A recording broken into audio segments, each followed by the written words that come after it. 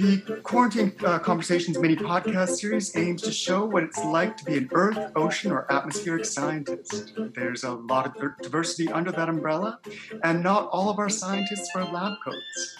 Today we're focusing on pride in Earth sciences and speaking to members of our community who belong to the LGBTQ rainbow. Today, our interview is Anthony DeStefano, an atmospheric scientist. Now, Anthony, in this series, we aim to meet people at various stages in their scientific studies. So, would you consider yourself to be a student, a teacher, a researcher? I'm a student. You're a student. Excellent. Yeah. Well, I guess also a researcher. Yeah. And you're an atmospheric scientist. That's a term we don't often hear. How would you define an atmospheric scientist? A scholar of the atmosphere, broadly speaking. I think an atmospheric scientist, I believe it combines all kinds of different areas that look at, meteorology would be an example of one nested field in atmospheric science. I think it's a broader term that encompasses multiple sciences that look at that analyze the atmosphere in some measure. I think air quality would be another area of atmospheric science that is not meteorology, for example. So I think that would be my loose definition of what an atmospheric scientist is. I think anyone who studies the atmosphere in some capacity. I guess you could say the definition is up in the air, right? I don't know. I think there is a definition. It's just not coming to me right now. Okay. I think you summed it up pretty well. How did you get into this field? It's not one that you often think about. No, you're right. In fact, I think what got me into it was when I was younger, I watched a lot of disaster movies. So I was of the era of Twister and The Day After Tomorrow and all those really bad, in hindsight is awesome, really bad weather movies. And it really got me feeling interested. I think extreme weather is an extremely interesting area, and I just followed it. I wished I had seen more of it when I was in elementary and high school, because that's when I had started to see these movies, and I was wondering, why don't they teach these things in these areas? And I think they were just teaching all the foundations that eventually, once I got to my undergrad, that's when I really started to see the applications of things like math and physics and chemistry and computer science. And actually, if I would add anything to the definition of atmospheric science as I know it now, it's a really, really fun application of a lot of foundational fields. Including math, physics, chemistry, and computer science. And so I came to understand that once I actually entered the field. And yeah, so I think it started off with disaster movies, and then I just sort of followed the interest in extreme weather until I found a degree program that taught about it, and just came to learn what it takes, I guess, to be a part of the field. And there's a lot of, in my particular department here at UBC, the focus is on weather forecasting for energy, renewable energy, and also for extreme weather here. So that incorporates then knowing all these different other foundational fields in order to apply them. Is that something you enjoy, the diversity of scientific challenges? Or do you prefer to focus in on one aspect and use just like one side of your brain? I actually really love the intersectionality of these different fields. I think one thing that's interesting to me about science in general is that there are so many things that are analogous that we wouldn't necessarily think to put together. I think one time I remember, this is a bit of a tangent, but one time I remember going to the dentist office, and I was having a conversation with the dentist, and we were talking about what we did, and I spoke with them, and what we were talking about was some of the things that we had learned when we were getting to our respective areas of study. And at the dentist office they use x-rays, and so there's some I saw a remote sensing thing happening there, and because that's how they detect whether or not you have the positioning of your teeth and whether or not you have cavities, etc. And the same way that they use waves to find that, we use waves in things like radars to detect the different kinds of precipitation that are falling in the atmosphere. And so, dentistry and atmospheric science, who knew? But I just think the technology and in many ways, the methods of doing things are so similar across very disparate areas in science. And I think that very, very much interests me. So, to get to your question about whether I like to stick to one area or dabble in multiple areas, I think just by virtue of doing any one area, we end up doing things that are, by their very nature, applicable in so many different ways. So I think the answer ends up, even if I were to say that I like to stick to one area, that one area probably uses methods and techniques that have been applied in so many different areas that have nothing to do with you. So it ends up being that I love to dabble in different things. That is something I really find interesting about all of you scientists, is that you often take something from um, very disconnected fields like dentistry and atmospheric sciences and find commonalities and similar ways of doing things. Yeah, yeah, it's awesome. I love it. I love You're a very creative bunch. it. Have you ever used that to make any big discoveries, or have you found anything that you're proud of? Hmm. To be honest, right now, I had taken a bit of a break from school. When I started my degree here at UBC, it was really the first time I was thrust fully into research. And I had a lot of courses and I had a lot of developing to do and I had a lot of things to learn. So I didn't really make any discoveries from my own research. And now I'm kind of getting back into it after having taken a break. And I am more quickly coming back to where I was, but still not at a place where I can say that I have found myself something of interest. What I will say is that one thing that I learned about my field with respect to society is that I have come to notice and observe that there, and I think this happens in many scientific areas, that there's a disconnect between scientists and civilians, what we do in our community and what and the ultimate beneficiary of our work, what they perceive.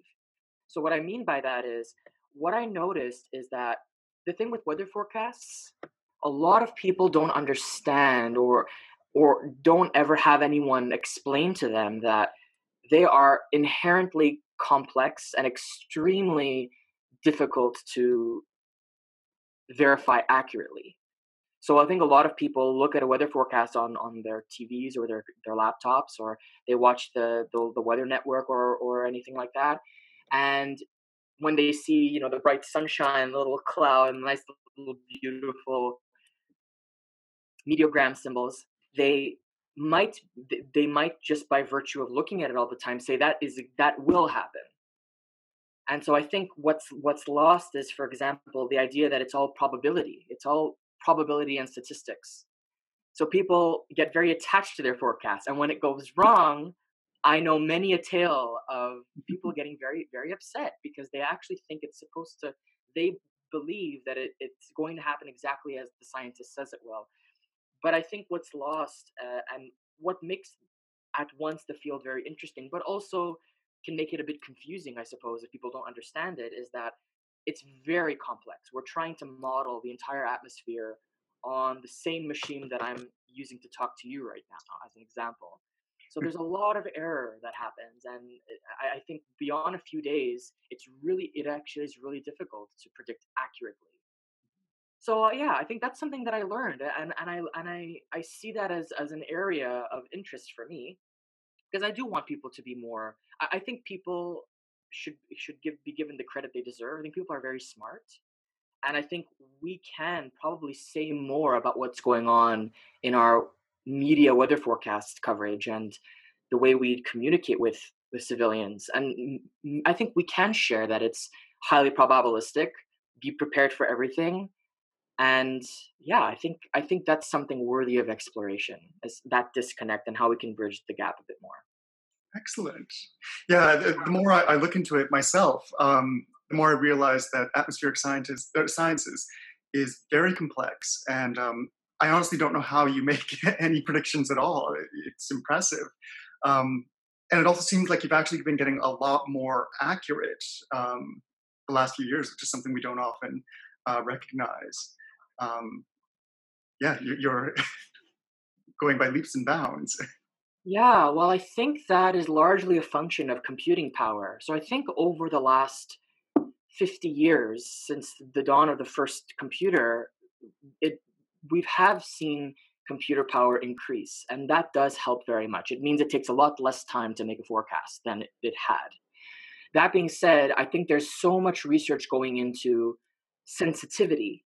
So if I change this in the model and I try to make it more accurate, what is the downs like what is the effect going up and down the scale of the model, and how does it affect this variable and that variable? And sometimes what we find is the change we want to make that's positive, that we think is going to make it a model more accurate, ends up making something worse because there's so many interconnections that make that model work. And so when we tweak one thing, we might inadvertently end up changing something else. So there's so much sensitivity testing going on these days, and I think that will hopefully, so in combination with the increased computer power, that makes us, I think it definitely has increased the accuracy and the amount of time it takes as well. I think in combination with just understanding how models work. If we choose to make this model, it's going to do what the weather does. We want to always try and make it more and more representative. But the more we understand how that very model is working and how we can make those changes, I guess, functional, I think that will end up taking us even further as we go forward. Okay, that's an interesting way to look at the future of the field. That's not something we often get to discuss. um, Now, you are doing research right now, right? Yes, I am. Could you provide like a 2 or 3 sentence description of what research you're doing? Yeah, absolutely. Extreme weather in BC looks a lot like extreme wind events and significant precipitation events. And by precipitation, I mean heavy rainfall, sometimes even snowfall. And what I am researching is how to make forecasts for these significant rainfall events more accurate. And my method is to go into the weather model that I'm using and make tweaks to it, I guess would be the simplified way of talking about it, but basically make changes to it based on real science and physics that will hopefully make these forecasts more accurate. Because the idea is, if you make the model more accurate, then you hope that the forecasts that are created will be more representative of what's actually going on. And I'm choosing to look specifically at the physics in the model that create clouds and rainfall. And it's very, very high resolution. We're talking about on the order of like individual crystals and rain droplets, and how those are created and grow and then fall. And it's definitely a task, definitely a big task. So it's a big adventure for me to look at it that way. And do you test your models by like uh, traveling back in time and trying to predict past events using the data from those times, or how do you test your models? Yeah, well, I think in general, we do have a lot of sources around in North America, but even in the whole world really, have saved their data. So there are forecasts, so we can create our own forecasts. And actually, this might be something a lot of people don't know, is that UBC, through the Earth, Ocean, Atmospheric Science Department, and my particular research team, the weather forecast research team, under Dr. Roland Stahl, we create our own weather forecasts.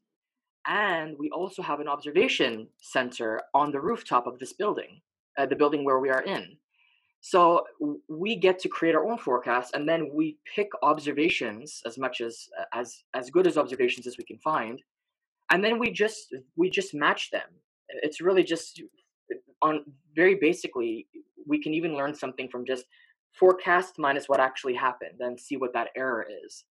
And if we see a large error, then we try to figure out, well, what is the model doing that is not matching these observations? And there's error that comes from both. But I think when we have the power to actually create the forecast ourselves, so we also learn how to go in and validate them and verify them and see what they're doing. That's something that we can do as well. Yeah. Yeah, I've listened to the weather briefings that you and Dr. Stell's students do, and they're really interesting. One of my favorite parts is when you go over last week's atmospheric predictions and compare them to what actually happened, and try to explain why there were any variances, or why they were accurate. Yeah. Um, yeah, for someone like me who's not an atmospheric scientist, I find that it really brings this high level information down to something that I can understand. So I appreciate that. Yeah, absolutely. I think it's so I quite love to do them because I think that, the more we use computers to do a lot of what we do, it can be difficult to remember as theoreticians, as people who know the theory so well. It can be hard to remember our theory.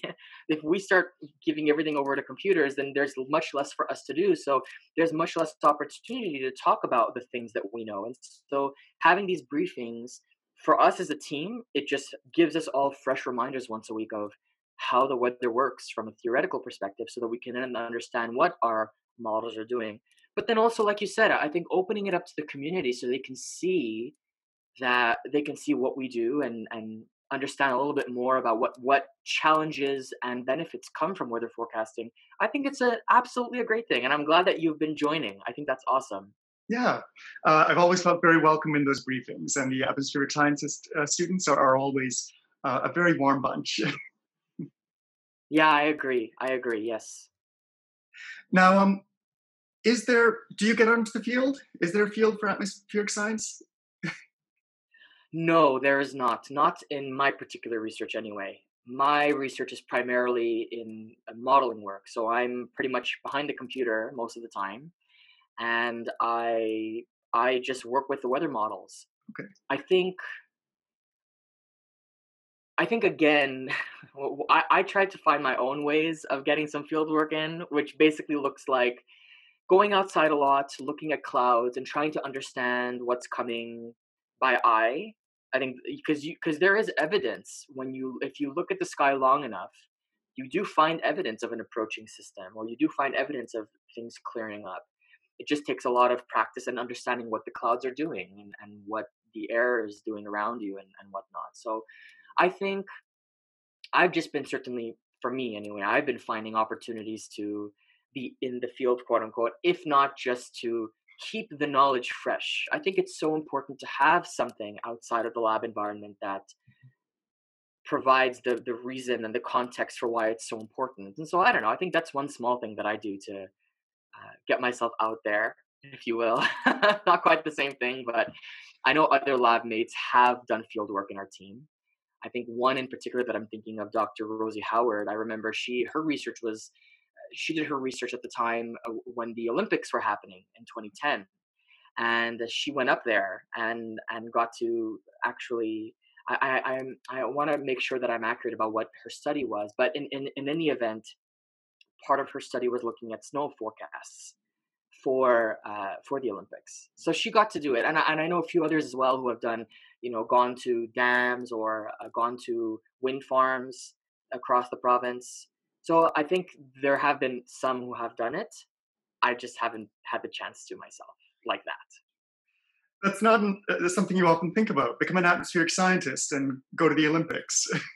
Yeah, yeah. Well, yeah. I think it's always fun again to just have those opportunities to see the fruits of our labor in a way. I guess we work so hard to, as part of this field, to again, I mean, one of the major goals is to make forecasts more accurate. So it's kind of nice.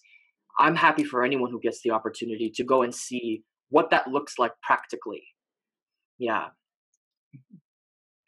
I think that's incredibly valuable too. It's so much different than just seeing numbers on a screen. It, Yeah. Yeah. Definitely. it's good to reinforce it to us too. Yeah, it just feeds our human nature, even though you're scientists. Um, Now, your research, of course, has some real world applications. You've mentioned a few, but are there any others you'd like to bring out? Yeah. Absolutely. I think the major one for my research, I would say, is not only do we care about having accurate forecasts for severe rainfall events for the purpose of the community. Flooding is a problem, especially when we get to the spring and summer and we have severe rainfall accompanied by melting snow and runoff. The combination of those can be devastating for people living in areas where flooding is a larger risk. But in addition, I mean, throughout this whole crisis, the COVID crisis, there have been a number of institutions or areas that have remained open because they're what's the word I'm looking for? They're necessary services. So one of those is our energy company in the province, which is BC Hydro, and they've continued to run as much as possible throughout this whole thing. And for them, because they are monitoring their dam levels, so the hydroelectric dams are monitored and used for their energy planning as well. And so it matters to them that their forecasts are as accurate as possible because if they anticipate a large rainfall event, then they may decide to raise or lower the dam levels because it could flood. Or, but also, even more generally speaking, without the necessary danger, just knowing what kind of energy budget to expect from both wind and rainfall will help them to understand what kind of resources to allot. And then, of course, knowing how it's consumed throughout the province, then they can find their balance. And so, yeah, I think for me, it's sort of two part. One is the effect that it has on the community in terms of flooding, and the other part is BC Hydro, as an example, does care about having accurate forecasts so that they can manage their energy budget. And luckily in BC, I think it's 90% of our energy production comes from hydroelectricity, and I think another small percentage comes from our wind farms. So it matters and even though it's a very difficult thing to study, as I said, I mean, accuracy is something that will continue to be studied for forecasts for a very long time until we have computing power that is incredibly faster than it is now. But it still matters, and so every ounce, every little bit of work that goes to making them more accurate does help for these two respective areas. So it's not just for planning picnics and No, it's not just for planning picnics. And although, and again, I guess comes back to the way that society perceives them too, right? So, I think having more accurate forecasts while still making it clear that it's still a probability, even though the probability might be a little bit more representative of what's actually going on, I think it comes back to that, I guess, for me. Be prepared for anything. If you want to go on a picnic, make sure that you're looking at the forecast continually as you get closer and not just kind of look at it from a week away and then not look at it again at the risk of being disappointed. That would be my advice. and I'm glad you explained why hydro dams are important, or why they care about the atmospheric sciences. You mentioned dams before, and I thought I misheard you, but that makes complete sense. It's something I never would have expected. Um, so thanks for explaining that. Yeah, of course. um, Now, do you have a favorite part of your work, or something that excites you the most, Hmm. or a direction the field is going in? I would say, yeah. I think I've gotten, I've improved as a programmer over time, and so I quite like the prospect of.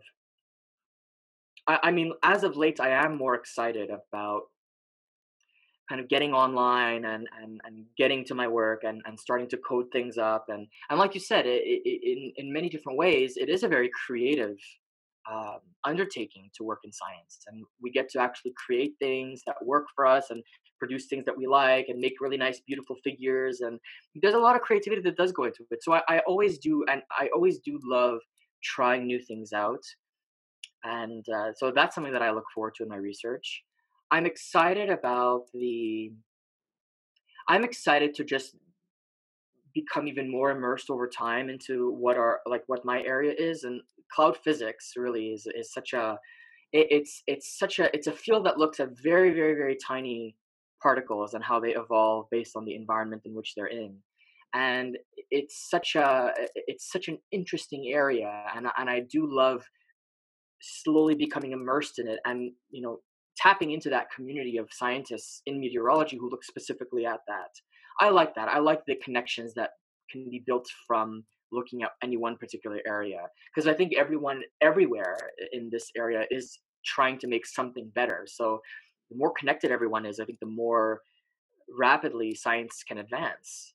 So I think it really is a function of different perspectives and different approaches to things. And the more we know about that, what's going on, I think the more it can inform our work. So I think that's what excites me too. So in summary, I'll say I love the creative aspect of it. And I think largely for a modeler like me, it's making cool scripts that do really cool things and having built enough experience to know what I'm doing and how I'm creating certain things. But also I love the prospect of getting so immersed in my area that I end up, connecting more with people who are looking at very similar things and sharing our research and what's going on. And ultimately many people are working toward the same thing. We're just in very different places in the world. So having that knowledge is that of other people and what they're doing, I think is really, really exciting for me. I guess you could describe the field as a bit nebulous.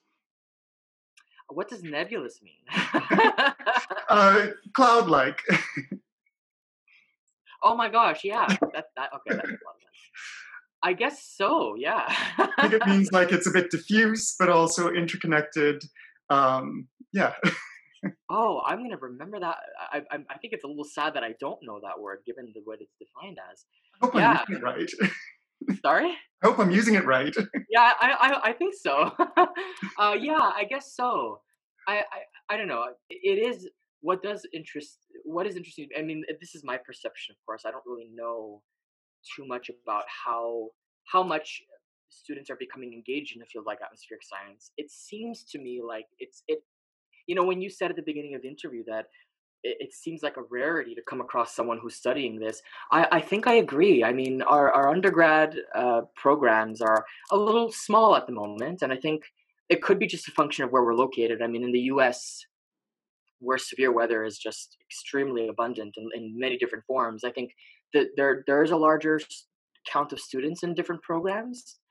But I think it's growing. It's a very vast field. I mean, compared to other sciences, meteorology, I would argue, is a very young field. It's maybe within the time that we first had our first computer, maybe a bit maybe before, but as a defined field of study, I would say maybe within the last 50 years, it's really started to come into its own. So I'm excited about more opportunities opening up for lots more students to join and be a part of it. Um, I think I lost track of the initial question at this point, but I hope I've answered it. Oh yeah, absolutely. It's nice that you bring up how young the field is. I think when young people are looking for a field to go into, um, they want something where they can make a bit of a name for themselves. So it's nice to know that while we have learned a lot with atmospheric sciences and meteorology in the last little while, it's still very young and there's still a lot of discoveries to be made. Yes, absolutely, yes. Now, today's podcast is all about celebrating queer people in Earth, Ocean, and Atmospheric Sciences. However, we also realize that this isn't always the case. In general, have you found the field to be welcoming or hostile? And has there ever been an occasion where your orientation has affected your work or your studies? Hmm. I'll start with the latter question, and then I'll make my way to the former. Yeah. So I would say no. I have not, because of my identity, experienced any kind of hardship in my field. And I understand that that's not always a universal thing. One thing that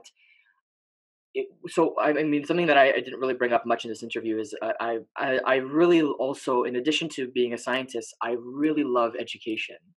And in the time that I've evolved as a scientist, even in my earlier years in my undergrad, I was also engaging in the practices of teaching and learning.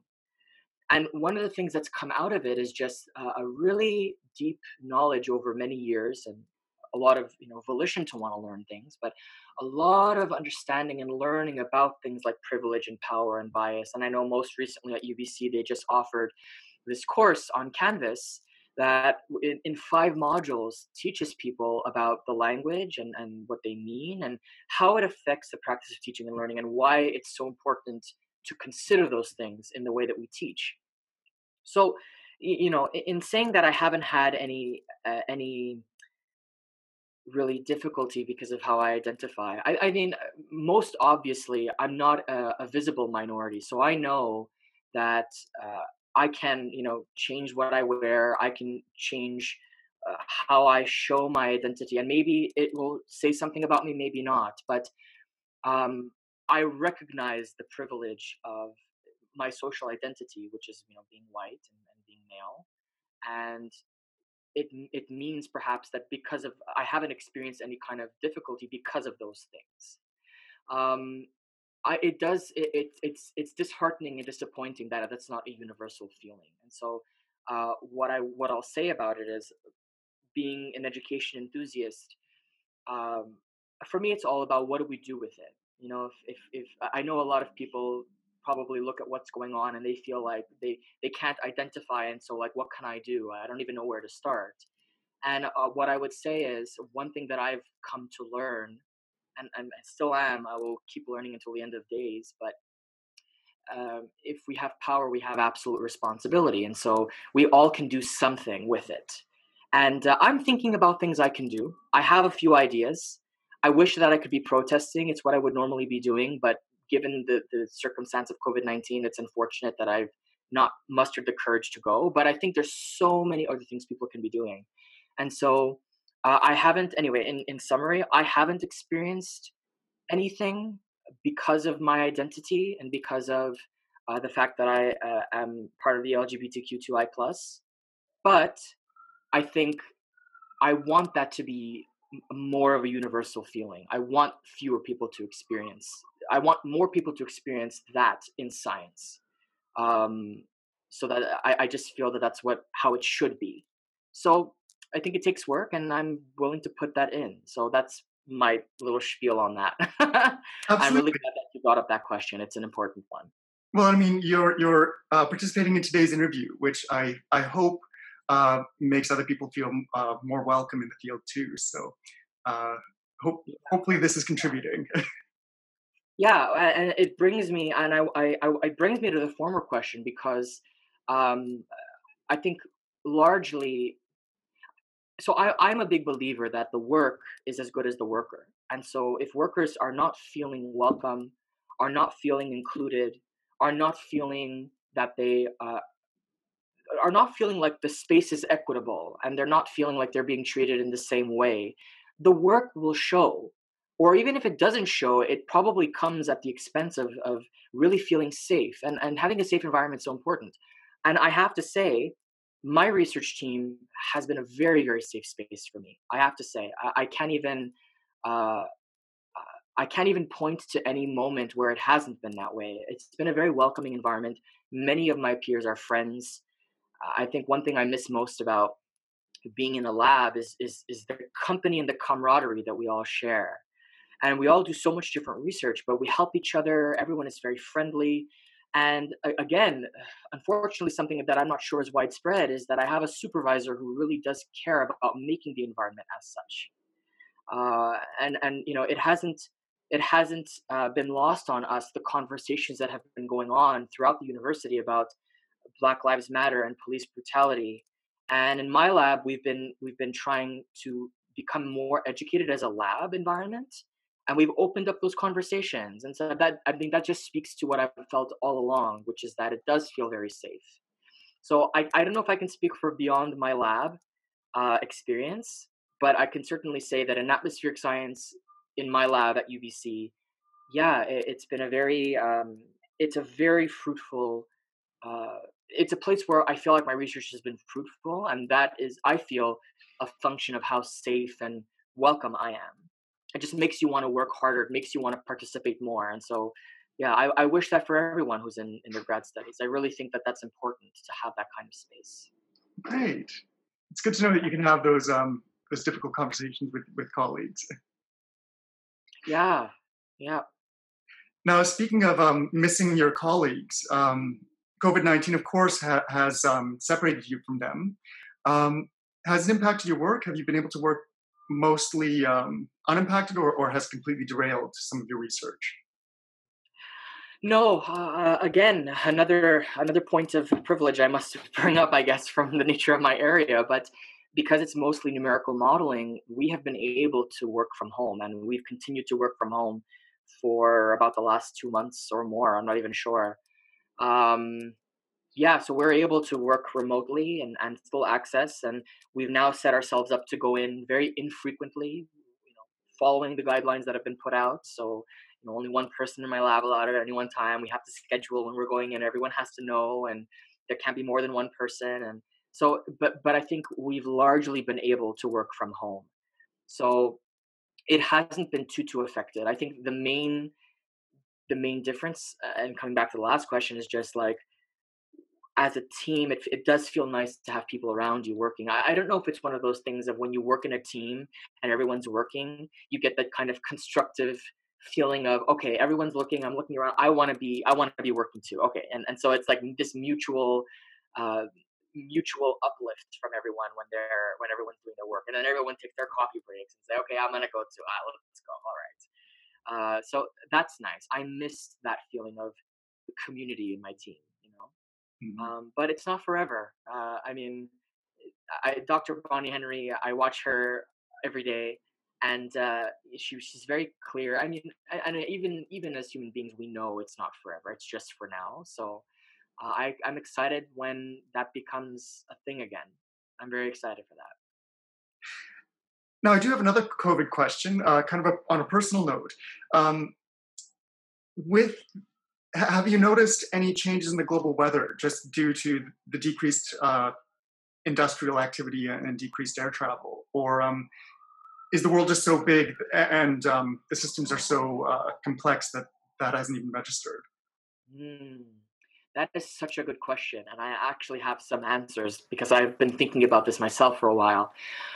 So I had taken a break from school, and when I came back, I wanted to look at something that would inspire me to get started. I don't know. I felt like I had when I took my break, I didn't have any work left to do. I kind of just went off, and so I wanted to start myself back in a way that would get me feeling inspired to start working more consistently. And that thing was that very question was, there. What a time to be alive. COVID-19 is spreading. It's affecting a lot of people. Um, and we've started to see statistics of who it's affecting, and the more and more articles are now coming out saying things like, in spite of all the suffering going on, um, there seems to be this environmental response that's being observed. I think the first thing that was observable was the air quality. Places, very populous areas like Peking in China, and even here in North America, uh, great decreases in greenhouse gases produced by transit and cars. Um, but then the effect that that has on weather, that's an interesting question. I think I, for me, the first order, what I thought about was climate models, because climate models look at very much the worst case scenario of things. If we continue up on this, gradual incline of CO2, um, where will the tipping point be reached, and and therefore what do we have to do? But I don't think models probably have not incorporated a massive global pandemic you know in their modeling. And it's very much an experiment, really, because we're now seeing what happens when everywhere everyone is doing the same thing, and there's reductions in many places. So part of me thinks, well, what changes if we have this now slight dip in our CO2 emissions, or slight change, and if it's long enough, what does that do? That's a lot of it. Introduces some new questions because we just never thought this was going to happen. And I think part of me feels a little sad that it, you know people think it's impossible, absolutely impossible, to cut down in emissions. And so this, if there's any good at all that comes out of this, hopefully it's the knowledge that it is possible. It just takes a concise effort, and it has to matter. It has to be an important thing. It cannot just be, the same way that social distancing is very important. It has to be important that we reduce CO2 emissions, and it has to be a, like, backed by policy, and everyone needs to be on the same page. Especially global superpowers have to be on the same page because they produce the most. And then it is absolutely possible because everyone does it. Everyone is doing it. And this is the evidence right here. So anyway, I'm hoping that climate models will show something different. In terms of weather, well, weather is just climate is just weather over long periods of time. So I mean, I imagine the effect on weather might be changes in the way that clouds and precipitation are formed and distribute. And the reason why is that most people don't know that when you're a kid, your parents tell you, don't stick your tongue out when it's raining because like you shouldn't don't do that. And the reality is that most raindrops in our atmosphere near the ground certainly or in the lower part of the atmosphere um, they form when cloud droplets sort of become attached to particles, sand, salt water, and pollution. So if we change the amount of pollution, does that change how many droplets are forming in the air, clouds and rain? Who knows? That might be the next area that I would look at. So in summary, two particular areas where we can, and I'm sure it is a thing to start looking at this. I'm sure scientists are jumping on this bandwagon because it's such a, what's the word I'm looking for? It's such an unprecedented scientific event, and I'm sure there are people in the world looking at this. But I would say climate modeling and the effect that the reduced pollution has on that, and also if we want to look at smaller scales, so like weather scales, maybe have a look at how decreases in pollution in certain areas might change the way that clouds and precipitation are forming in the models, and what does that say about forecasting? Interesting. Yeah. Very good question. Very, very good question. I like that question. I'm glad it wasn't too much of a curveball. Yeah. Well, Anthony, I've had a blast talking to you today. Anything you want to say before I let you go? Yeah, you too. Oh, Say again? anything you want to say before I let you go? No. Well, okay. Let me think about this. That wasn't a question on the list, so I want to think about this. My second curveball. I would say, I would say that in the same way that science is growing and evolving, science is for the people. I think everything we do is to advance as a human race. And but I think what's also happening more now than before, and I hope it stays that way, and the conversations continue to happen, and it's not just a moment or a trend, but the scientific communities themselves are becoming educated on society and social identity and things like bias and power and privilege. So my hope is that up and coming students, if you're watching this, whether it's in my area or any field, conversations are starting and they should have already begun. But let's just say that COVID-19 has managed to make us all still for a moment. So we can now really be paying attention to things that we should have been paying attention to. And my hope is that these conversations will continue such that when people join graduate studies and go into departments and go into research teams and start doing their work, they feel safe, they feel welcome, they feel included, and they feel like the conversations matter. And my hope is that more and more that's the case. So join science, be part of the change. That's a beautiful way of putting it. And I think it's a great way for me to say, have a good afternoon. Yeah, thank you so much. It's a pleasure, obviously.